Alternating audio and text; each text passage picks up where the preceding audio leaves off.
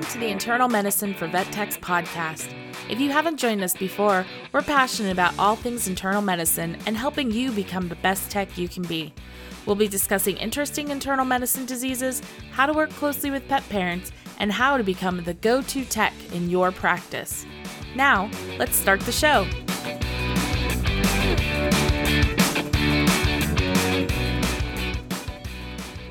Welcome back, and thanks for making a commitment to learning. As always, happy, this would be the first week of March? Is it the first week of March? It's the first week of March? Wow. Almost spring. Holy moly. I am your host, Jordan Porter, along with the wonderful Yvonne Brandenburg. Hey guys. And we are still recording together in person, so it's a little weird, but this time we're not at my dining room table. Okay. So now we're in a kid's room, so yeah. hopefully it sounds okay today. Fingers crossed. Yeah. Only because the children are actually home, so we have to hide a little. Yeah. So this week's episode is going to kind of launch into our cool hematology series that we're going to do, but we do have a little bit of housekeeping to do prior to starting. We had a wonderful review on iTunes from Tex Mama. She says, as a small animal internal medicine tech myself, I am in love with a podcast that is put on by two VTSs in SAIM. Jordan and Yvonne both have great personalities, are very easy to follow along with, and share their extensive wealth of knowledge and tips with us all. I'm so happy to hear new episodes and learn things from their points of view. My doctors practice a lot of great medicine, but it's always interesting to hear how other doctors and techs do the same procedures, but slightly different. Keep up the great work, ladies, and please keep the episodes coming. Aww. Which I did find very nice, and I agree. Yeah. I mean, I learned how to do things a little differently from you, so. Yeah, same. It's interesting because we do practice the same medicine, but things are just a little bit different, and it's fun to, get those tips and tricks that you're like, ooh, I might have to incorporate that. Yeah, exactly. So I appreciate the review. We both appreciate the review. It's very nice. We enjoy it. And we don't know who Tex Mama is. I don't. Yeah, I don't know. So Tex Mama, if you want to tell us who you are, we'd appreciate it. Tell us a little bit about yourself. Watch it be someone we should know really well. Yeah, it very well could be. Yeah. So this week we will be discussing just basic hematology. Kind of before we dive back in, we're going to do a refresher on what makes up blood, basically. But hopefully it won't be as bad as school. I don't think so. I did leave out a lot of the boring parts when I did these notes. I tried to. I was like, nah. I know, it's funny because Jordan and I, we both, last night over dinner, we were kind of talking about how much we hated hematology in school. Hated it. Mm-hmm. I don't even remember how long it was, but it was a long time. And now it's one of my favorite subjects, which is ironic. It is one of my favorite. I really hated it in school. So yeah, we're just going to kind of do a brief overview on just kind of a refresher as to, again, what makes up blood. So I'm going to talk about the plasma, white blood cells, red blood cells, platelets, and what they all do.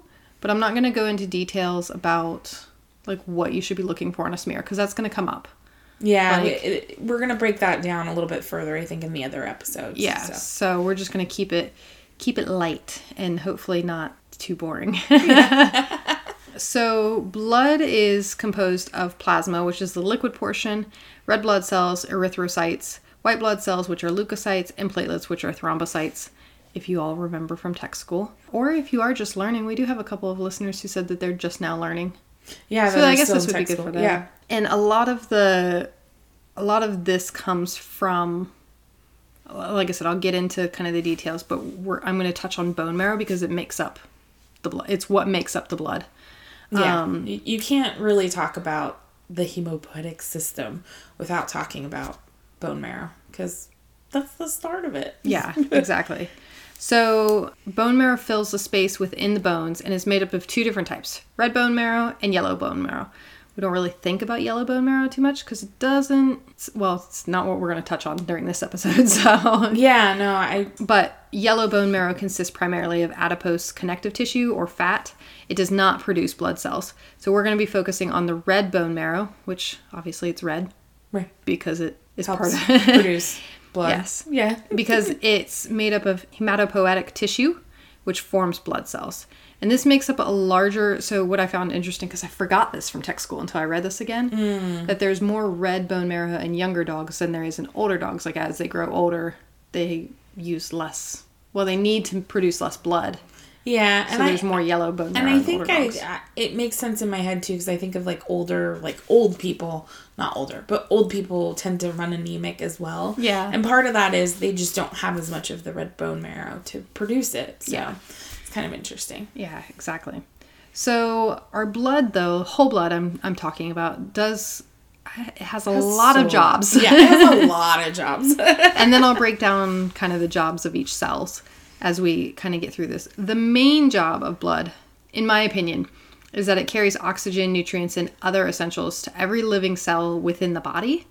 Oxygen is carried by hemoglobin, which is in the red blood cells, and then other nutrients and other essentials are usually within the plasma of the blood. Yeah, and we kind of touched on some of these, like when we're talking essentials, that can be hormones too. Yep. So we talked about that with like Cushing's and Addison's and a little bit with diabetes. Well, you got to think about it too, that I think like when you think about what samples you draw from blood, like what tests you're running when you spin down the plasma and you're looking at hormone levels from the serum, or you're checking like electrolyte function from the plasma. Like it makes sense when you put it all together, but when you go back and do the refresher, it's a little you're like, oh yeah, right. No, it's funny when you go back and look at some of this stuff, you're like, oh, that makes sense now that I'm not struggling to understand all of it. Like I understand some of the basics, and now you can kind of put it all together. So and I think it's pretty cool. It seems to stick more with me when I don't really need to know it. I'm just like, oh. You're like, oh yeah, I don't need to know that, but now I know. Like my cemetery factoid earlier this weekend. Exactly, yep. Yeah. And then blood also carries waste products from cellular metabolism, so our CO2, away from the cells and to other organs, just to dispose of those wastes. So you're mostly going to see that occur in the lungs and the kidneys, because we know that those filter things. Obviously, the liver and everything else will do a little bit of a part too, but not as much as the lungs and the kidneys. Yeah, well, and one of the cool things, like, to remember too, is like when we're talking about cellular respiration versus like respiration in your lungs. And so we have that oxygen and CO2 exchange, which is really cool. And the plasma does a huge part of that. And we talked about the hormones, right? So the hormones have to get from our endocrine glands to the rest of the body, and so the blood is that transport medium. I always thought of blood as being like the highway in the body, and everything gets put on the highway with some kind of a truck system. So exactly. Most of the times the blood cells are involved with that, and then you have your white blood cells that are going to come from bone marrow to the tissues too. So depending on the function of your white blood cell, right? The cleanup crew versus, the immune system versus all that stuff. So the white blood cells need to get from where they're being made to where they need to go. Yep, exactly. And then platelets too. The blood transports platelets to the site of any site of damage within or out of the body. And then blood also aids in regulation of body temperature, which we know the hypothalamus controls that setting in the brain. The hypothalamus, right. Yeah. But your blood and the circulation of it just kind of helps control the body temperature. And then aids in just tissue fluid content. So that's where we see like hemodilution versus hemoconcentration. That's where we see edema, even though a lot of edema comes from more of like the lymphatic system, but it all kind of goes along the same lines. And then aids in regulation of blood pH as well. Yeah, and so, I mean, we kind of talk about this with like anesthesia, right? We have our blood pressure, and so we need to be able to manage that, the pressures and the flow of things. And so I think, we take our bloodstream for granted, I think, more than we think about it. Definitely. So it's one of the important things in our body. Definitely. Which is probably why we like it so much. Probably. And it does everything. Like, it does everything. Yeah. And then, so kind of breaking it down into, like, each part of blood then. So plasma, that's composed of proteins like albumins, globulins, fibrinogens, water, of course, and other solutes like ions, nutrients, gases, things like that. Mm-hmm. And that is going to be the bulk of your blood, basically. Yeah. I think, what is the percentage they say that it was like 70%? Yeah. And then albumin is the most numerous, right, in our blood, which is why we test for albumin to see what proteins are in your blood. And it's funny because I don't know if we talk about it here, but remember serum protein versus plasma protein is a little bit different because things are bound up, and then so you can get different numbers on that. But yeah, a little bit. And then I didn't stick on plasma too much just because I wanted to talk about blood. Like red blood cells. Yeah, I mean, we'll talk about plasma, I think, a little bit more in the... Like coagulopathies, session that we do. Yeah, because that's when it matters. That's when it's big deal, yeah. Yeah. And, I mean, everything else we do kind of touch on a little bit more in all the other sections as well. Right? Yeah, exactly. Okay. So, our platelets, I don't remember any of the stuff that I wrote down from school about platelets. So I found it pretty interesting. Oh, that's fun. Yeah, I don't remember really studying platelets. It was just like, it causes clots. Yeah. And you're like, okay. Yep. Yeah, but... That's all I remember. Yeah. So platelets are actually not complete cells. So they do say that they make up the majority of, like, cells within the blood, but they're not actually a complete cell. Interesting. They are a piece of cytoplasm from megakaryocytes, which are produced in the bone marrow, because all of these things that we're going to talk about are produced in the bone marrow. Mm-hmm. And megakaryocytes don't actually leave the bone marrow themselves, just the pieces to form platelets. So that's kind of interesting because, so I just did that Evans talk on VSPN, and one of the things that it was talking about is that you can treat with vincristine to get more platelets out there. And it was talking about that it actually kind of breaks down the megakaryocytes into small cells. So that makes sense then. See, I just learned something right now. But, and that's kind of interesting. And that explains why, when we get larger platelets, it's because it's not broken down all the way to the small ones that we're used to seeing. And the larger platelets actually do tend to be more functional than the smaller platelets. I know I always make notes of giant platelets, and it always seems to be when something has shocked a system and then the body's trying to, like, ramp it back up again and get those platelets out, that I see those giant platelets. But I also found it cool that the granules within the platelets, so if you're familiar with looking at blood smears on a daily basis or however frequently you do it, the granules that you see within there, like the speckling, they contain some clotting factors, which, again, I should have known because, like, something's got to start the coagulation cascade. Right. Yeah. So probably, that's interesting that it contains it. But, I mean, that makes sense. Like, if you're forming a clot, you have a cell, and then it connects to the next one, and it probably releases at that point and tells more cells to get there to form a bigger clot. Yeah, so and then it just, like, it's the domino effect, which we will discuss when I talk coagulopathies in a couple episodes. And then platelets help nurture the endothelial cells. So platelets and endothelial cells, I always think of together. Like, it's just... So it nurtures the lining of the vascular system. And then, that's interesting. Yeah, it was my... I always connected platelets and endothelial cells. I mean, that makes sense because, your endothelial cells are constantly being stretched and, there's little tears that happen. So it makes sense little that micro tears. Your platelets are going to help with just, like, little patches here and there. Yeah. So that makes sense. And then platelet plug formation, this is where we all kind of think of platelets. Right. Is just that big platelet plug in an effort to stop hemorrhage. That's what we think platelets do. And then it starts the coagulation cascade. And then it can also contribute to fibrin formation, which, again, we'll talk about when we talk about the coagulation cascade, because you need the platelets to start the fibrin, and then, like, the fibrinogen, and then the cascade. So we will... Cascade. The 13-step cascade. Yes. So, yeah, I learned quite a bit when making that section.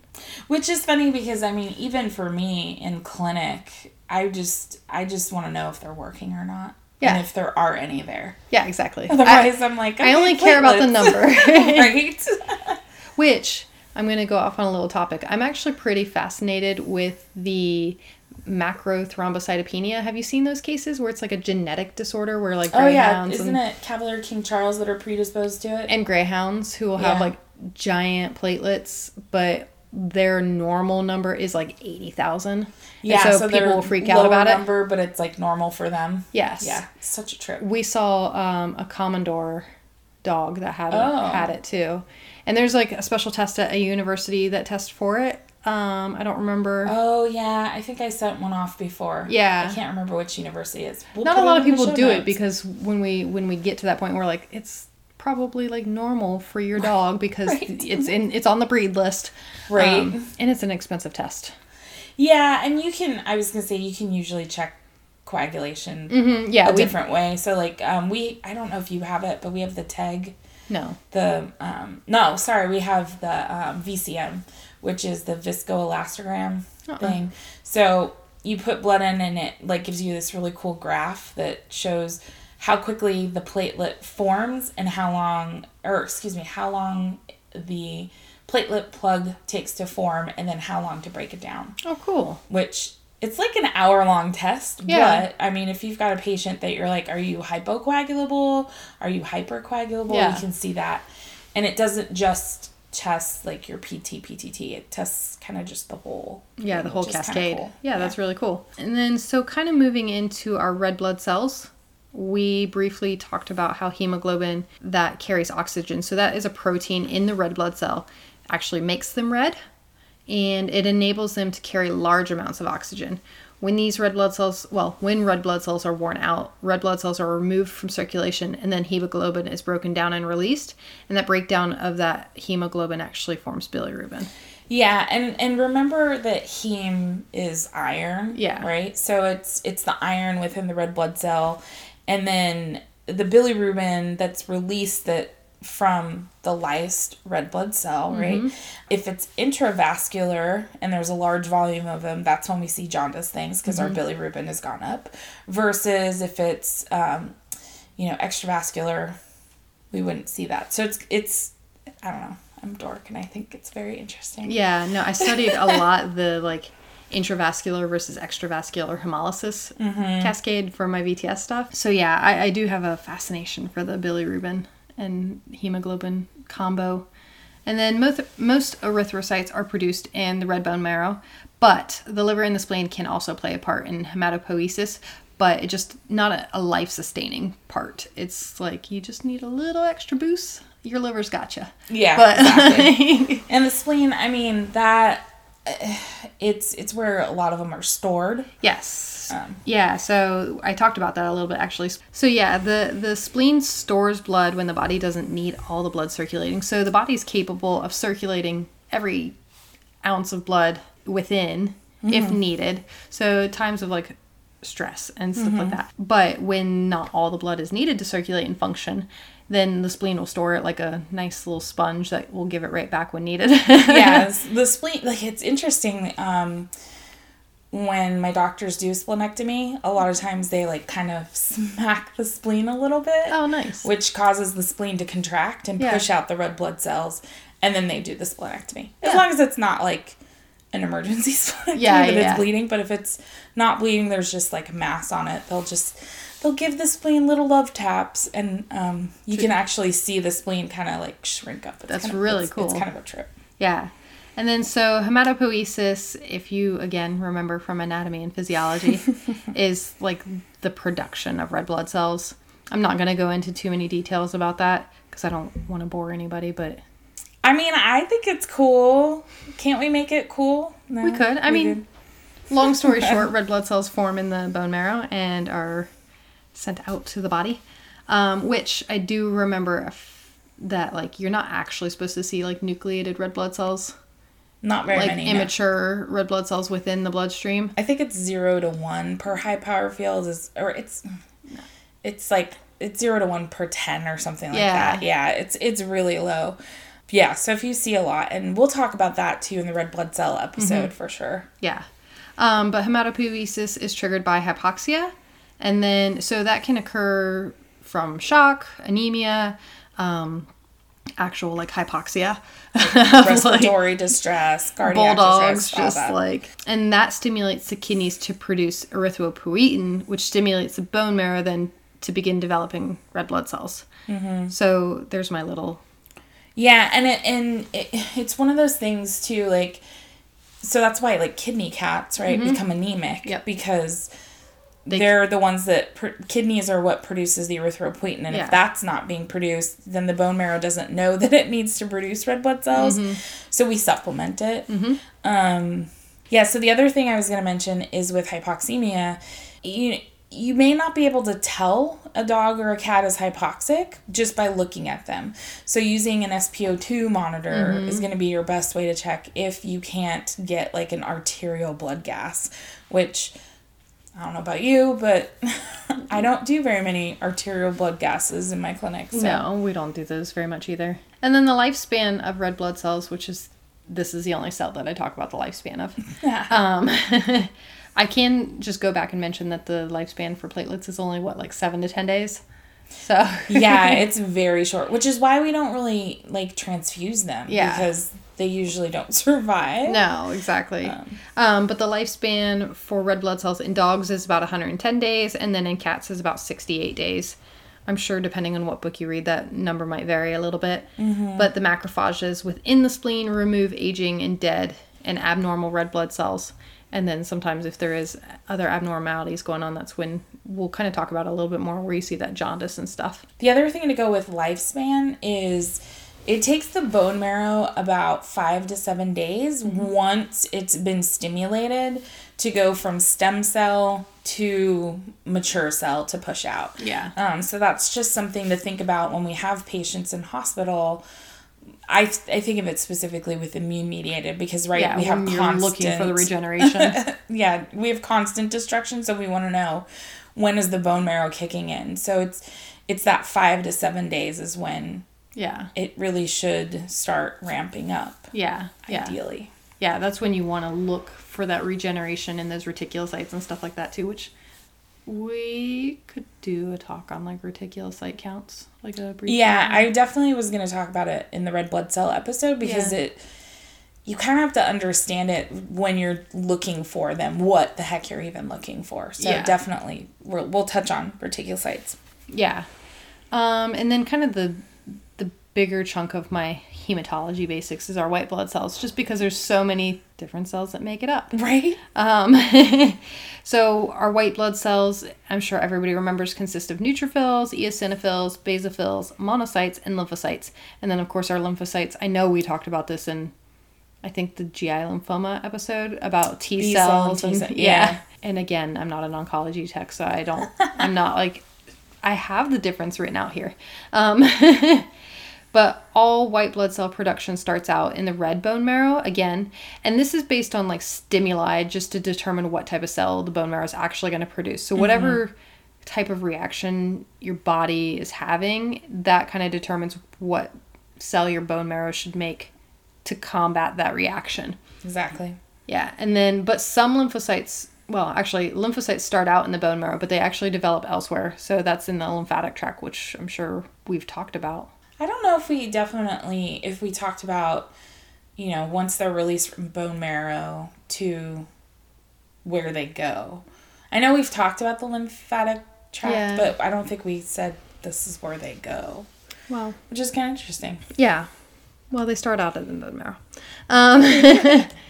So our white blood cells primarily work out in the tissues versus like within the body, primarily because when we think of white blood cells, so we think like it's pus, like that's when you see your wounds and things like that. And yes, you can have, there's constant white blood cells within the body also working just to make sure that you aren't getting sick. But they do primarily work out in the tissues.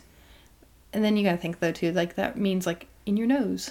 So when you have an allergen come in, like your white blood cells take care of it before it gets too far. Yeah. So starting off with our neutrophils, so their primary function is phagocytosis, So that's where they eat the bad things. Mm-hmm. Like Pac-Man, just wandering around your body, eating all the bad things. Yeah, and I mean, it makes sense because, when you've looked at, like, CBCs long enough, neutrophils are usually the ones that are up and we're like, oh, there's an infection going on. Like, we need to figure out what's going on. So it makes sense that their primary job is to clean up the bad stuff, right? So, you've got a bacteria that's come in, a virus, some other infectious agent. Yeah. Right? It comes through and cleans out your system. Yeah, exactly. Neutrophils are like the Marine Corps of like the military. Yeah. like, we're going in! They're like the first ones in, last ones out. My dad would be so proud of me for that comment right now. There you go. And then our eosinophils. So the function of eosinophils is geared towards allergic reactions, anaphylaxis, phagocytosis. So when I look at blood smears and I see an elevated number of eosinophils, I think allergic reaction to something. Yeah. That's my go-to. Allergic reaction. And that can include parasites. Yeah, exactly. Right? Like, that is, I think, one of the things that I learned in school that I was like, really? Like, but yeah, I mean, it can cause that reaction. Which we talked about when we talked about doing like our gut biopsies and stuff like that, and how you have that like eosinophilic biopsy result that comes back where it's just a very allergic gut. Yeah. So, and then basophil function is initiation of immune and allergic reactions. So we don't see a lot of basophils on blood smears. They don't like stain well, from what I was reading. Like, they're water soluble, so they don't. Yeah. But there's also just not as many circulating. Yeah, in the body. It's rare. I think I've seen 10, 15 total, right? Ever. Unless it was like a mast cell, and then you see them. Exactly. But yeah, you don't really see them, and they stain that dark blue color. So they are noticeable. And we usually have like everybody come look at it when we find one, because they have like bigger granules too. Like, it's yeah. And then our monocytes, which I mean, I see a monocyte. Oh yeah. Like a handful of them every slide. So those are more prevalent. And those, the function of those is also phagocytosis and process antigens. So I do, like I said, I see those. I see probably like 5 per slide every time I do a diff. 5 to 10. I think it's like 5 to 10% is kind of the normal. So I'm thinking, and then our B cell lymphocyte is antibody production and humoral immunity. And then T cell function is lymphokine production and cell-mediated immunity. So humoral immunity, because we had to look this up because we got confused on it. So humoral immunity refers to blood-related immunity in which certain serum proteins play a role, so especially like antibodies, whereas cell-mediated is going to be within the cells themselves. So humoral is like floating out in the fluids, and so this is stuff that gets into your bloodstream but not into cells yet. So that's kind of where humoral, because I thought that was interesting, where it was talking about the humerus, which is your blood, and so humoral immunity is like the fluid part has like the immune system part in it. So kind of interesting. So this will be kind of like a short episode just because, again, it's just the basics. We're going to dive into the dysfunctions of all these cells in the next coming weeks. So, but however, I did make a note though, just because I see a lot of hypersegmented neutrophils. Yeah. Like I was, and then I realized like what I was doing wrong. So a hypersegmented neutrophil. So your neutrophils, you should see segments, but I think they consider it hypersegmented when it's over like 5 segments. And that usually means that that neutrophil has stayed in the peripheral blood longer than normal. So what this can also mean is either you're looking at an old blood sample, so you let it sit out for too long, because those neutrophils still age as that blood sits in that tube. Right. Just because you don't take it out of the body doesn't mean they don't keep aging. Yeah, exactly. Or there could be a pathological condition preventing neutrophils from leaving circulation. But I think a lot of times when I see it, I'm just playing around with blood smears and making them from the fridge. And like, yeah, and so I was kind of researching some stuff, and I don't know, do you know about Cornell's website, the eClinPath? Mm-hmm. So they were talking about, because it was talking about blood smears, and they were saying that ideally you should make a blood smear right away. Yeah. And then also send, so your blood smears that you make right away plus the EDTA tube to the lab to be reviewed.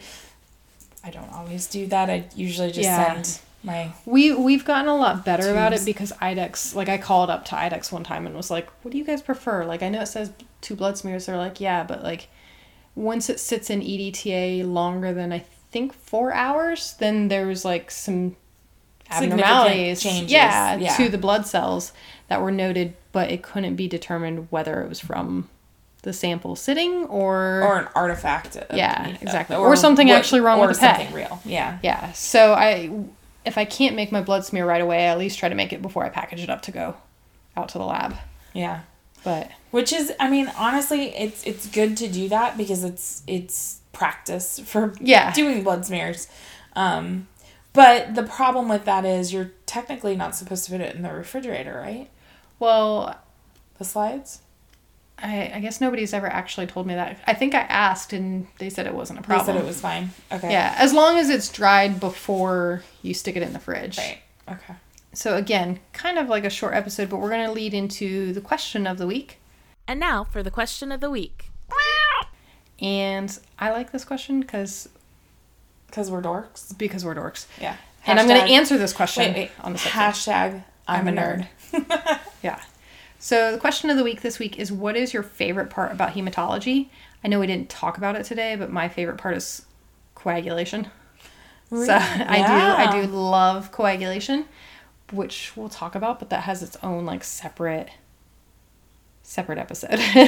I'm a big I think for me it's red blood cells and abnormalities with them. Mm-hmm. Just because I see so much like IMHA and Evans. Mm-hmm.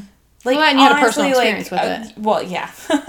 Yes, I do. But I mean, even before that, I really liked just the immune-mediated versions of them more so than other. Yeah. There is something so interesting about trying to figure out why the body is doing what it's doing to itself. Right. And getting it to stop. Yeah, exactly. So we'll post that question on our Facebook page group. Mm-hmm. And we'll post our show notes as per usual. But again, this will be like a shorter episode. We have better, more detailed episodes coming up here soon just to kind of discuss all the abnormalities that we do commonly see. Yeah. And I think knowing some of the resources that you have for it. So I'm a big fan of Cornell's eClinPath website. Like there's so many tutorials on there. Definitely reference it. IDEX, if you go to the... the IDEX Learning Center. Mm-hmm. They have some great resources there. Some books. I think I have a couple of books in the library at work that I reference all the time to say, what kind of cell is this? Yeah. My notes today are courtesy of the Clinical Anatomy and Physiology for Veterinary Technicians textbook. Yeah, I think that's the first time we've referenced it officially, I'm pretty sure, yeah. Which is funny because I think I've seen on Facebook people go, when do I ever need my textbooks from school? Well, now. We're using it now. Yeah. And they're great for if you want to do presentations or, I've gotten rid of every other textbook except for that one. Yeah. And my hematology book, I think, and then like my lab book. Yeah. I've gotten rid of everything else. I'm a little disappointed my McKernan's like went missing. Oh. Yeah. But, That's okay. I think I let someone borrow it. Yeah, I think I let someone borrow it and then I never got it back. Same with like my... Don't steal text tools, dude. I know. Same with my VT&E like review books too. Those disappeared, which, wow. I mean, thankfully I don't think I ever need those again. Hopefully not. That would suck. Right? I would hope we don't have to sit for the VT&E anymore. We're like, oh, sorry. I mean, I took that back when it was like on a Scantron and I had to wait 12 weeks to get my results. And now they get their results same day. Oh, see, I had to take the California state exam, and then I took the VT&E, I don't know, 8 years later, so it was computerized. Oh, yeah, no, I had mine on a Scantron and a little packet of paper, and... That's because we're old. Yeah. We're old. I'm getting that. All right, guys. Well, I think that does wrap up this episode. Like I said, lots of great stuff to come. We're very excited for this series. Yeah. I'm very excited. This is a good one. We like it. Other than that, we will talk at you guys next week. And please keep listening, keep learning, keep letting us know if you have questions or if you want to hear anything. Mm-hmm. We have made some modifications to the website, just trying to make things a little bit easier. Yeah, and then, we appreciate all the reviews because you guys are awesome. And if you don't mind sharing it with friends, just letting them know about the podcast, reaching more ears, that always helps too. All right, guys, we will talk at you next week. All right. Bye, guys. Bye. Bye.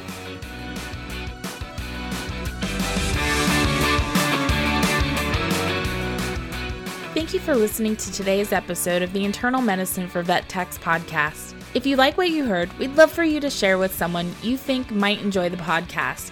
And make sure to subscribe so you never miss an episode. Want to give us a boost? Please leave a review on iTunes or your favorite podcatcher, and we'll be sure to say thank you. Find out everything about us at internalmedicineforvettechs.com. Talk to you next week. Bye.